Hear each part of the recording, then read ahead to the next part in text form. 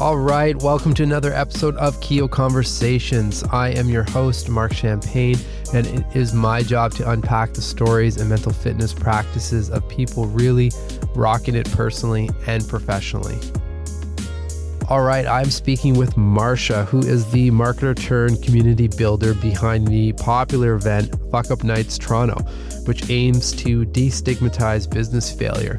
These events actually run worldwide, so depending on where you're listening from, there might be something running in your local community, and I'd highly encourage attending one of them. They're super fun and they're full of learning based on these quote-unquote business failures that are being shared by the speakers. So enjoy this conversation.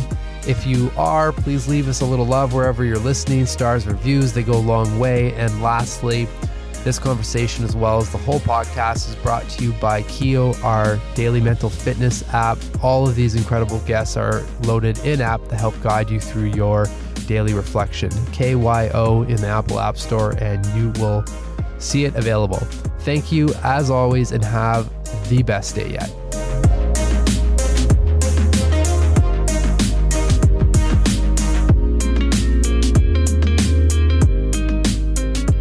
So, Marsha, who are you, or how would you define you as a person? That's a really interesting question, and I feel like my definition has really changed over the years. Today, I would really describe myself as a community builder. That's really the biggest thing that I do through leading Fuck Up Nights Toronto and really, having people share their stories. I'm building this community around failure and entrepreneurship. So cool. So where did the community aspect come, in your life? Has that been part of you as a person, or when you mentioned, it's evolving? And I think that's a normal response. I think we're all evolving into like who we are, and who we are today and who we are tomorrow will continue to evolve. But I'm curious, like, have you ever thought back, as a child, if that was part of your life, or what were the triggers? You know what? I never thought that I would get into this sort of field or get into community building. But looking back over all of my experiences, through childhood, through my university years, through my professional life, I could kind of see now how all the pieces fit together. I think I've always, been somebody who's really curious and who's always, really interested in exploring different communities and different perspectives and meeting new people and hearing their stories. I've go to a lot of different, events myself. Mm-hmm. And, now I'm in this role where I'm building my own community. And I think it's something that's really evolved over time. Does it feel a bit surreal that like you're putting on these wild, and I mean, I've been to one of them, but I follow the events quite a bit. And it's wild to see like just the growth and the overlap in networks as well of everyone there. Like, do you ever sit back and just reflect on that? Yeah, it's totally surreal. I mean, if somebody could show me a crystal ball, like even like 3 years ago, and like to see myself leading these types of events, actually like hosting the events, being up in front of a crowd and having this massive community here in Toronto, I would never believe it. Yeah. We should back up, I guess. Just we're speaking as if it's just you and I listening to this. What is Fuck Up Nights? That's a good place to start. Yeah. So Fuck Up Nights is a global speaker series and community that shares stories of professional failure. So Fuck Up Nights happen in over 300 cities all over the world. I launched the Toronto chapter in March of 2017. And our whole premise is doing monthly events where we have 3 speakers share their biggest professional fuck-ups and the lessons that they learned. We do this in an environment that's free of judgment, that's really accessible. And we do it in a way where, we have this edgy, fun name, and it really creates a different perception of failure. We're making it something that's, it's fun and it's no longer taboo to talk about. And really showing people that, failure touches every person, every industry, and it's really what you take away from that failure and how you use it to propel yourself forward. So for you, just being involved in these events and seeing, so many stories and people being vulnerable at the events, with their failures? Like what does failure mean to you? I've had a really interesting relationship with failure over the years. I'm the type of person that's, really type A, very high achieving. And I've always struggled with failure. It's not something that I've experienced a lot, and I've always been really scared of it, I think. But at the same time, I've always been really entrepreneurial and kind of open to taking risks, which those two things sometimes don't play that well together. But through these events, I've learned so many incredible lessons. I think the number one thing that I learned is that really everybody is struggling with something. Everybody is dealing with failure. I've had speakers from all different walks of life, some of the most successful entrepreneurs and professionals that you'll find in Toronto. And you'd be really shocked to hear, some of the struggles that they've dealt with and what kind of failures they've had to overcome. So doing these types of events and having done them for close to 2 years now, that's just a pattern that keeps on coming up. Everybody wants to sort of display their highlight reel, but the truth is failure kind of touches us all. Well, and I think you nailed something really important. It's just that sense of not being alone, right, in all of this. And I mean, we experience it too, just like Keo, just launching this platform, and you hear it all the time, right? Like it's almost 90%, failures and 10%, something actually goes really well. But what I really love about your events is that these aren't small failures. Like these are, when you're listening to a lot of them, for most people, this would cripple the company or it'd be the end, right? And that's what I left, what I left with was just this sense of motivation and inspiration that, no matter what the size is, there's obviously always learning, and you can get through it, right? And all of these other amazing people and businesses and ideas have gotten through those failures. Exactly. That's exactly it. So really with our events, we really strive to bring out speakers from various walks of life with different types of stories. Some of the stories are very dramatic and, huge failures with tons of money lost, companies needed to be shut down, personal struggles along the way. Whereas some others are, a little bit more relatable and something that, like a young entrepreneur who's just starting out, some smaller failures that they might have dealt with. It really, we don't discriminate on the type of story. It's really, it's all about the lessons that we can learn from it and what can we really take away from the failure, no matter how large or small it is. Well, let's talk about large failures. You guys did a genius event recently. I think everyone listening and everyone in the world knows about the Fire documentary, which is, I'm curious to get your take because I feel like that's one of the most epic failures that's out there right now. But what was your learning personally seeing that story? Oh my God, watching Fyre Fest, first of all, the documentary, but also last year while everything was unfolding, as an event organizer, I can tell you that's one of the most terrifying things to be watching. You think whatever you're doing, you think, oh my God, what if my event does this? So I remember very distinctly as I was watching those events unfold, all those Twitter posts and everything last year as it was happening, I was smack in the middle of planning a large scale event myself and my first time doing something even remotely like it.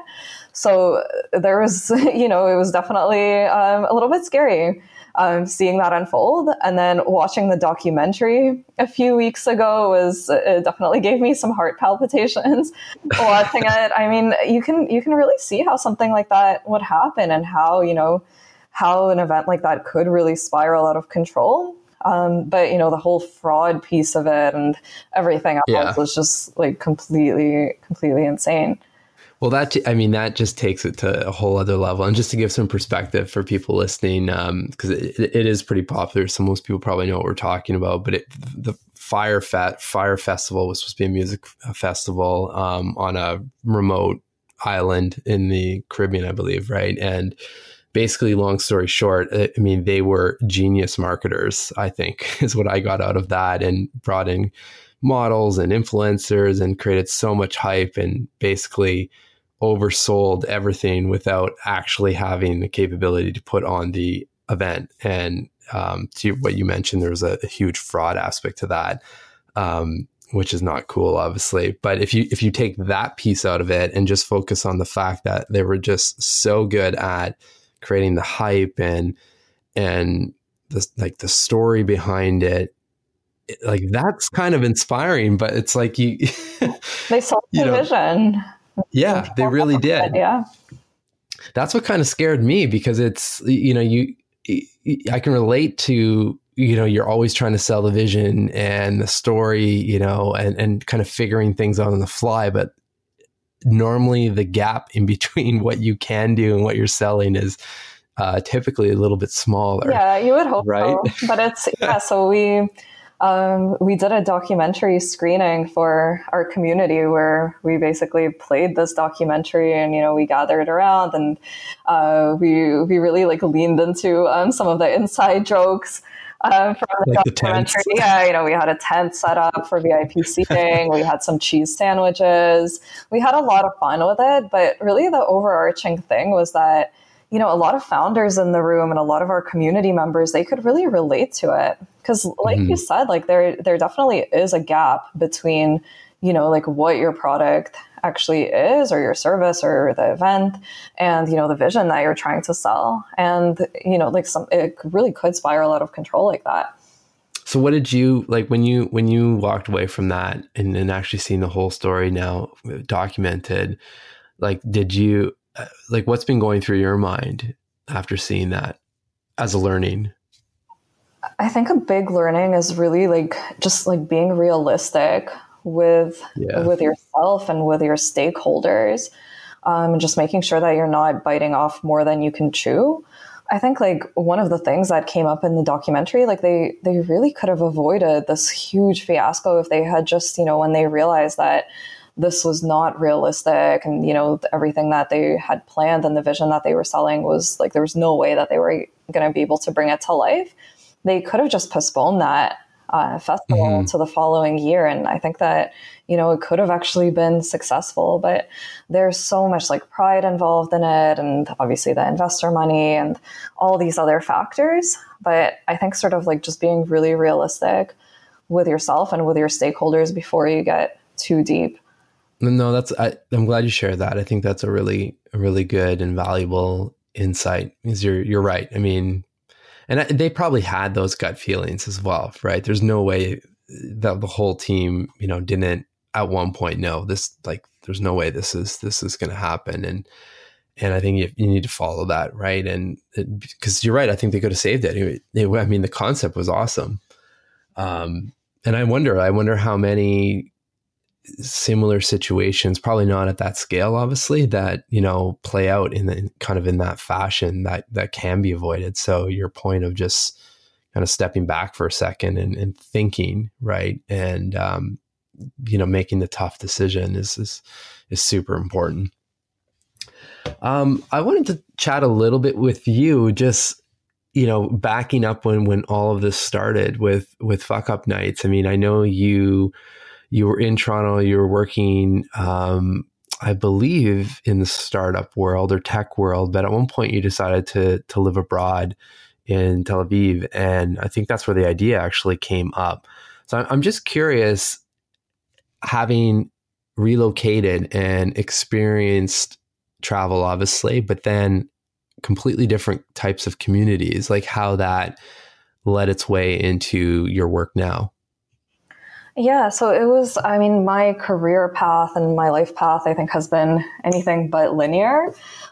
So before going to Tel Aviv, I was actually working in a corporate role. So I wasn't in the tech world yet, but I really wanted to get into the tech world. And, I was really excited about the growth and the startups that I was seeing here in Toronto. But I also have always wanted to have that experience of living abroad, working abroad, and, having that opportunity to really get myself out of my comfort zone and to experience a whole other culture, be in a place where, I don't speak the language and I really just have to figure it out. So yeah, I came across this opportunity in Tel Aviv to go work for a really early stage startup. I was employee number 6. Wow. Yeah, that startup was later acquired. Like after I got back to Toronto, it was later acquired by Fiverr. So now it's part of, a massive global giant. But at the time that I worked there, it was really small, and I was really able to kind of be there to help shape the strategy and to really wear a lot of different hats. I have to stop you because just there's 2 points there that, I mean, a lot of people talk about what you just did, right? With A, making a move like that is massive, and B, leaving the corporate world to join as employee number 6 in a startup is a whole other massive kind of life event. So like, what were some of the questions running through your mind, or, what allowed you to take that leap? Because that's big. Yeah, it was a couple of things. So, I mean, I felt like I was living a very comfortable life. I was, getting close to my 3rd year in the role where I was. I felt like I was very good at that job. I had gotten promoted, but I felt like my learning was sort of stagnating there. I felt like there wasn't too much more for me to sort of learn there in that role.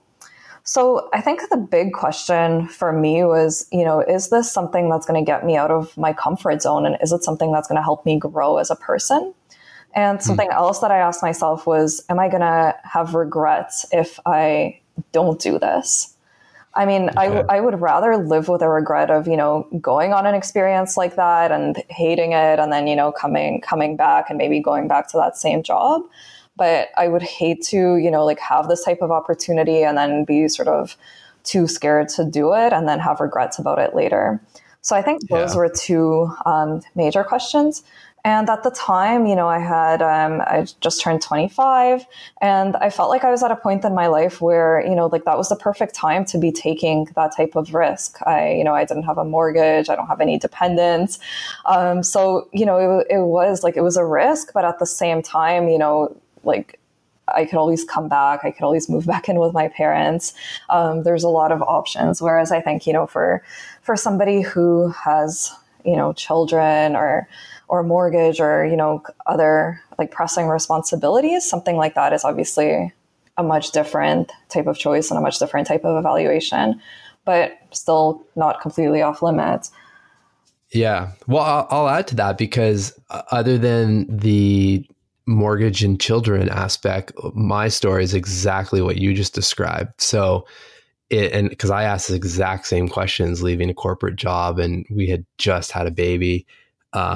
We did move. I mean, we moved from Montreal to Toronto, so obviously not that big of a move. But yeah, I mean, I think the core questions are the same, right? Like what do you have to lose? And the whole piece of regret. I totally resonate when you said that. It was the same thing. It was like, I knew that I would regret not trying this, and you could always go back to the other job or a similar job. Right.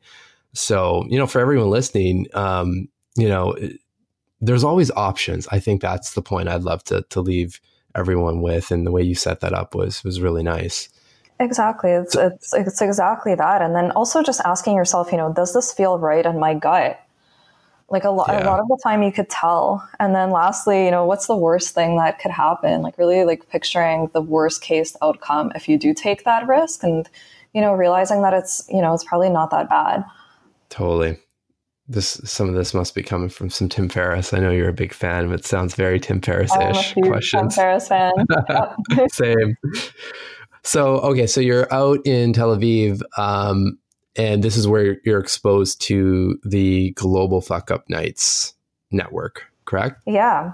So I was going out to a lot of different events in Tel Aviv, in the tech world, creative events, marketing specific events. Same thing in Toronto as well. And, after a while, a lot of those events kind of start to feel the same. People talking about how awesome their company is, how great their life is, how they reach their success, how they grew their unicorn company, you name it. And here was this event. I mean, like Fuck Up Nights had popped up on my Facebook newsfeed, and I was like, what is this? I have to check it out. And I read into it, and it just immediately resonated with me. And when I came out to that event, I was just blown away. I've honestly never seen people share stories of failure before. I've never seen such successful people be so vulnerable and, share such a different side of their journey. And then just the types of people that I was able to meet at that event, just it brings together a really diverse and interesting community of people who just have their guard down. You know, they're here at an event where we're talking about failure, and just people seem to be a lot more open. Yeah, amazing. So then, I mean, and is that where the idea came? Because I mean, we didn't have that here, obviously. So at one point, I'm assuming something sparked. You said, you've got to bring this to Toronto. Yeah, so that's basically what happened. So I came back to Toronto a few months later. And, usually when I share my story, I kind of give a quick synopsis, and it kind of sounds like a highlight reel as well. I came back from Tel Aviv. It wasn't in Toronto yet, and I decided to launch it. And that's what happened. But really, the truth is, when I came back from Tel Aviv to Toronto, I really felt like a failure myself at that time. I was searching for a job. This was around the holiday season. So as you can imagine, I wasn't having a lot of luck. I had moved back in with my parents at that point. I left behind a relationship in Tel Aviv. And I was just really questioning my decision to come back to Toronto, if it was even the right move, if, I should have stayed there. I had a lot of really interesting opportunities over there. And I thought of Fuck Up Nights, and I really just wanted to go out to the events and kind of connect with this type of community where people have their guard down and they're sharing their struggles outside of their highlight reel.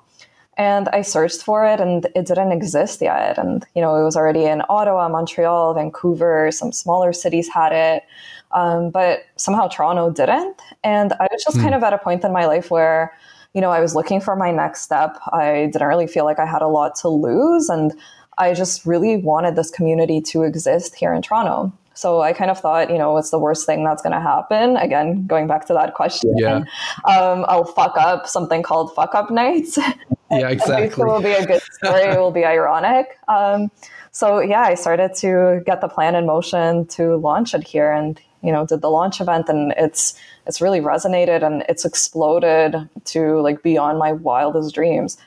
A huge congrats to you and the team. And I know there's a really large or healthy group of volunteers as well that help. And then you have, your own internal team, and but it's just really well done. I mean, I frequent a lot of different events as well, and you can immediately tell, the caliber of the event you're putting on and just the quality. So it's, I just knowing you personally, I know you're always probably on to the next event and next idea. And I hope you can pat yourself on the back every now and then, because it's really, really great stuff what you're doing. Thank you so much. I really appreciate it. It really helps to, hear these kinds of, this kind of feedback. Of course. I do want to talk though a little bit, and, just doing some of the research for this chat. I know when you first started it, you kind of pushed yourself to the max, and obviously step in if I'm pulling the wrong information, but it sounded like you burnt out a bit, just trying to do everything on your own and this is such a typical story, right? And what the question I want to ask you is, having gone through that at the beginning, and now that you've actually started other events in other cities, and the Toronto events grown substantially. How have you handled your own mental health or mental fitness to work through putting on, events like this size? Yeah, it's a really interesting question. And, I feel like I don't have the perfect answer to this. And, it's something that I'm always working on and, striving to get better. When I first started Fuck Up Nights, I definitely made a few key mistakes. I didn't build a team right away, and, I took on everything myself, and it definitely led to burnout. The first year I was working full time and doing this, and I was kind of burning the candle at both ends, just pretty much working nonstop. And, I really did crash. So a couple things that are really instrumental to my own mental health, really anything that gets me out of my mind. So I'm definitely a person that suffers from anxiety, especially leading up to these types of events.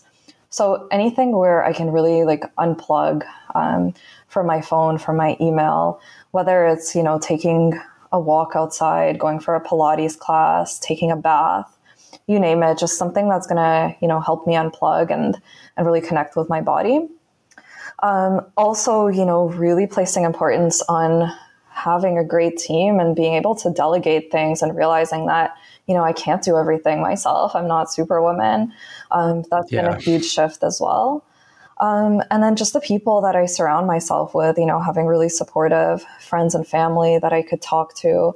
But then also, building out this network for myself of people who are entrepreneurs and who are entrepreneurial, who can really relate better to what I'm going through. So I think those are the key things. I totally resonate with that. Even just your comment about just the people you surround yourself with. I mean, I know you and I have met. It's like sometimes you just need a little startup therapy, exactly. Right? Yeah. And just it's not necessarily a venting or complaining, but just to talk. I think it goes right back to not being alone, right? Like right back to the beginning of this conversation and what's being shared at Fuck Up Nights. It's like we're not the only ones going through tough scenarios and good scenarios as well, obviously, but just helps to talk about that. Exactly. How did you, like, with in terms of getting out of your mind, because that's so important, and it's something that comes up often on this show. Like, has this evolved over time, or did you actively sit down at one point and just like, enough's enough, and just go through some sort of exercise to figure out what these practices could look like for you? I think I've gotten a lot better over time at realizing when I'm approaching burnout and being able to kind of stop it before it happens. Whereas before, I've definitely had a couple of cases of burnout where, I saw it coming, but I just kind of pushed harder. And then, it just ends up slowing you down so much if you don't stop it in time. But I think really, like, over time, I've realized the things that work for me. I really enjoy doing Pilates. I feel like that's kind of my meditation. And then travel is huge for me as well. I feel like there's absolutely nothing like it. And I don't think I ever feel more relaxed than when I'm on a plane about to take off. I feel like finally it's like everything is out of my control. I have to put my phone on airplane mode and that's it. I'm like off to a new destination. I don't know if that's something that other people would resonate with, but that's something that always strikes me. When I like sit down in the plane and my phone is on airplane mode, I feel so relaxed and so happy. And just when I'm traveling, that's, I think, when I feel most alive. Like, not necessarily the happiest, but just most alive. Sure. Well, let's talk about the plane, because I mean, that's, especially right now, given some of these, I mean, I just came back on a flight that had Wi-Fi, and for me, I never connect to that because I'm totally on the same page as you. It's like the plane is a bit of a sanctuary for silence, right? But I'm wondering, like, so when you're on the plane, like, do you journal? Do you like read, think, like what are some of your recharge activities? Or maybe you sleep the whole flight. But I thought I'd ask. Honestly, it's all of the above, depending on how long the flight is. If it's like a short haul flight, like I travel to New York quite a bit. On a flight like that, maybe I'll journal for a bit and then just kind of close my eyes. And next thing you know, you've arrived at your destination. For a longer flight, that's like, I actually don't own a TV at home. So it's really rare that I'll watch shows or movies. Sure. So on the plane, that's like a really good opportunity for me to catch up and, watch a fun movie, have some time to journal and have some time to sleep as well, if I can actually get to sleep. Yeah. That's so funny you mentioned the TV, because for the last, I think it's been 4 or 5 years now, we have a TV, but we've never, we canceled our like satellite and cable, actually when we moved to Montreal, and just purely because it was like ridiculously expensive. And we're like, we're not really using this that much. And then now though, if I'm in a hotel, it's like I have to turn the TV on just to see like, oh, this is what's happening in network television these days, to see it's a funny feeling, right? Exactly. It's so true. It's kind of like junk food as well. Like I never keep food around the house, but whenever I'm at a party or something, there's like a bowl of chips. It's gone. Yeah, I'm the person standing there just eating the whole thing. Yeah. Yeah. I mean, I think it's a good insight though, right? Like, things like that, it's because that relates to so many different aspects of life, right? Just knowing yourself and knowing what, to keep away so that you, ultimately can optimally perform, right? And a lot of people don't do that, right? And there's only so much willpower for whether it's junk food, whether it's binge watching Netflix, or it's like name whatever it is, right? I think it's just important to go through that process and just identify. I think especially as entrepreneurs, it's like we feel so guilty when we're not working and we're not being productive. And I think like I've had so many conversations with others about this, and it's just something that we can't help, you know, like if like things are not going to happen unless you do them for your company or your initiative or whatever you're working on. But again, it's being able to look at it objectively and realize that no, like I actually do need to recharge, and I need to give myself the adequate amount of sleep, and really like for like whatever activity it is, whether it's meditation or exercise or, you know, hanging out with people close to, just anything that's going to help you unplug and recharge and come back fresh and, you know, ready to take on the next challenge.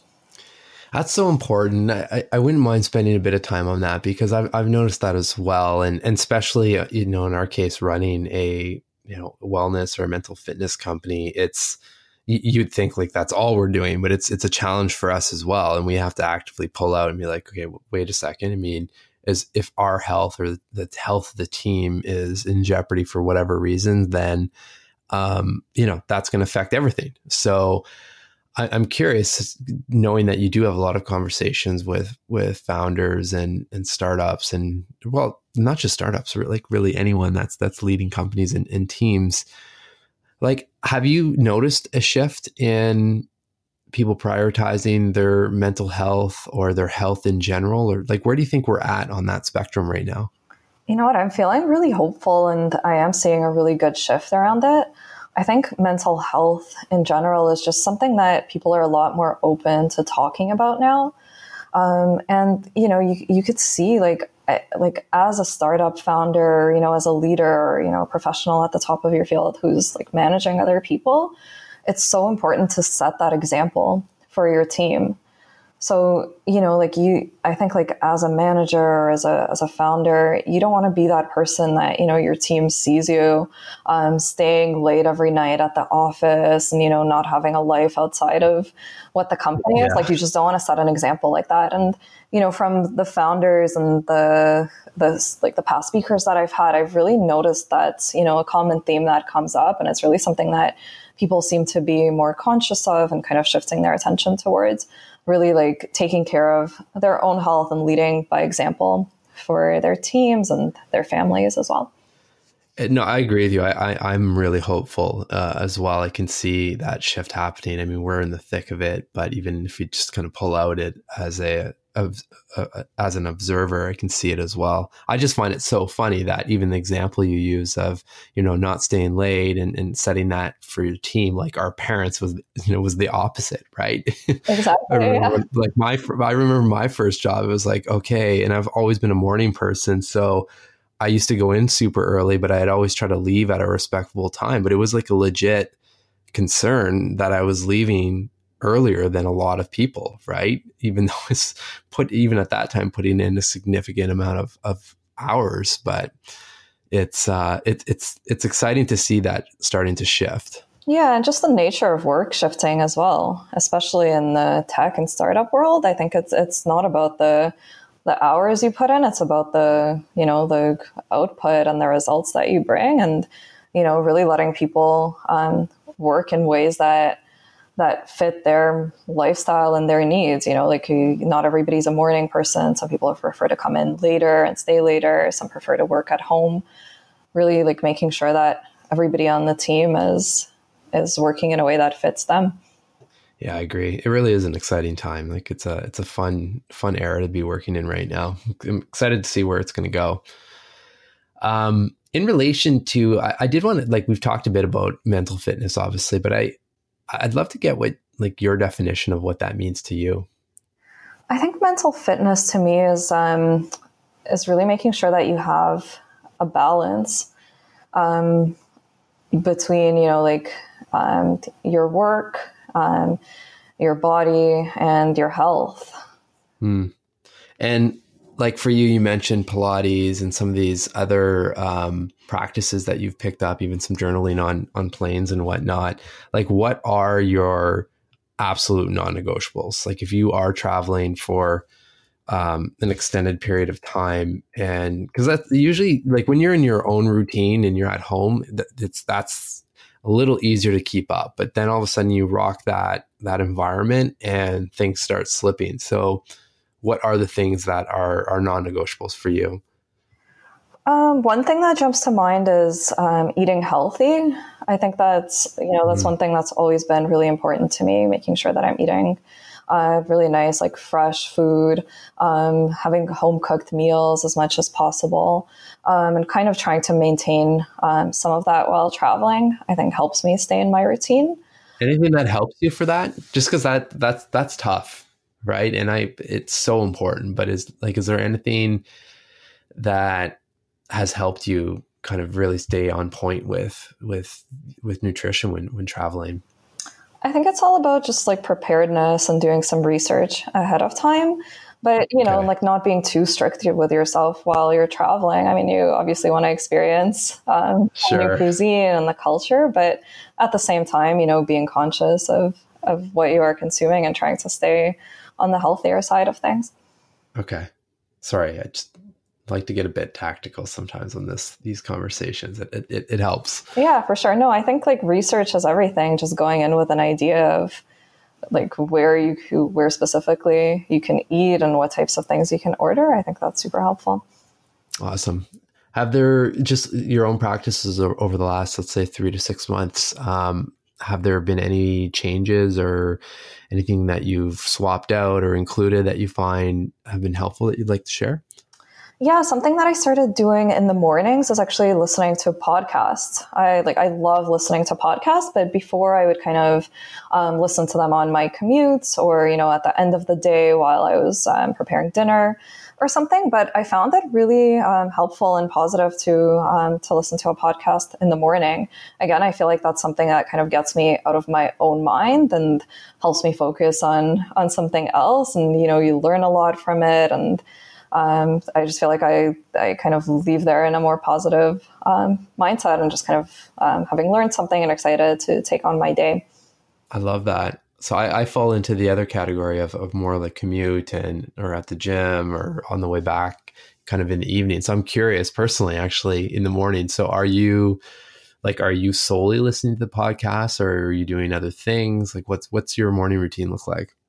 Yeah, so it really depends on the morning. I don't have like a super strict routine that I follow, but for the most part, I'll wake up, I'll prepare some kind of breakfast, or if I'm not feeling super hungry, then I'll skip my breakfast and prepare a lunch.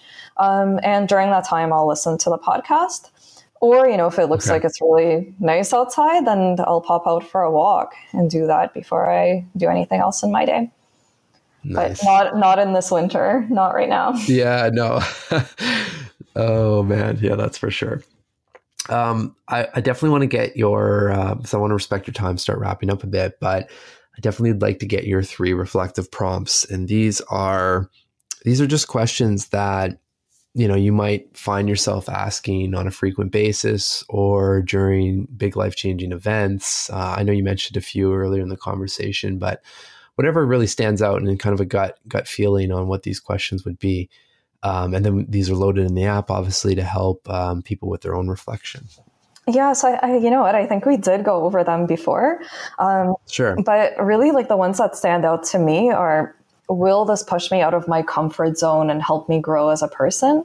So I ask myself that for really like a lot of different things. It could be, a huge life decision, or it could be, just something that I'm considering doing, like maybe a new type of event or, a new partnership. I'll ask that in terms of my community. Like, is this going to help Fuck Up Nights grow and, help it expand out of what's comfortable? Then, that question about what's the worst thing that could happen. That's something, again, that I really apply to my personal and professional life as well. And I feel like as, somebody who deals with anxiety, I feel like that's something that really helps me a lot, like being able to sort of visualize what the actual worst case scenario is and realizing, it's actually not as bad as, my mind is spinning it out to be. That's super important, if you don't mind, just because, a lot of people obviously suffer with anxiety. And I have moments of it as well. And, obviously anxiety just typically is you're running into the future, right? And narratives are going racing through your mind a million miles a minute. So like when you notice that trigger, do you ask this question? Like, do you sit down and write things out? Is there anything else that helps you get out of that spiral? Yeah, it does really help me to sit down and to journal about it, to ask myself that question, what's the worst thing that could happen? But then also kind of just list out like, what is everything that's bothering me right now? And then kind of like categorizing it as like, is this in my control or is it not? And then the ones that are in my control, then I can kind of quickly figure out what I could do to solve that issue, whether it's, delegating it to somebody else on my team, realizing that maybe I had taken on too much and like finding a way to kind of like pare down my to-do list. Really just, like that helps me a lot to be able to get things down on paper and to categorize them in that way. Okay. No, thank you for sharing. Do you have a third? I do, yeah. So it's that regrets question that we spoke about earlier. So, will I have regrets if I don't do this? It's always like I ask myself on that side of it, if I don't do it, I would rather try something and then regret it than not having done it and then regret that. Completely agree. No, these are great prompts. Thank you so much for sharing these. My final question is, if you think about the next, let's say 3 to 6 months, like what really makes you smile? In terms of Fuck Up Nights, I'm super excited about our upcoming 2nd year anniversary. It's absolutely wild to me that, I've been at it for 2 years here in Toronto and how much it's grown and, all the incredible people that I've been able to meet through it and, all of our amazing partners.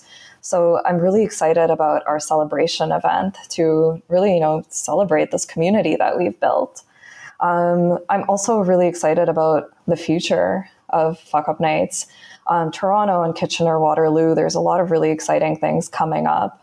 A lot of growth opportunities, new partnership opportunities, and really like diving deeply into other industries that, wouldn't typically associate with this type of event, but that also really deal with failure. So just bringing the concept to life in new ways and engaging new segments of the city.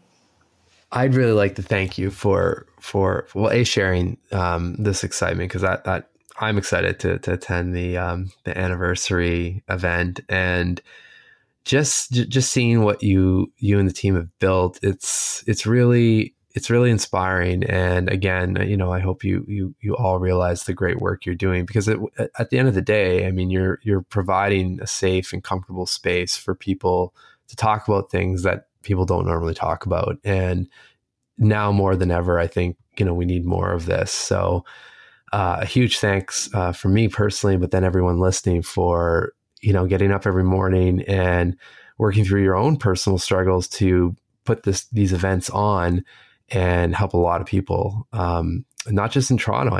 This stuff spreads, right? So a huge thanks. Thank you so much, Mark. I really appreciate it.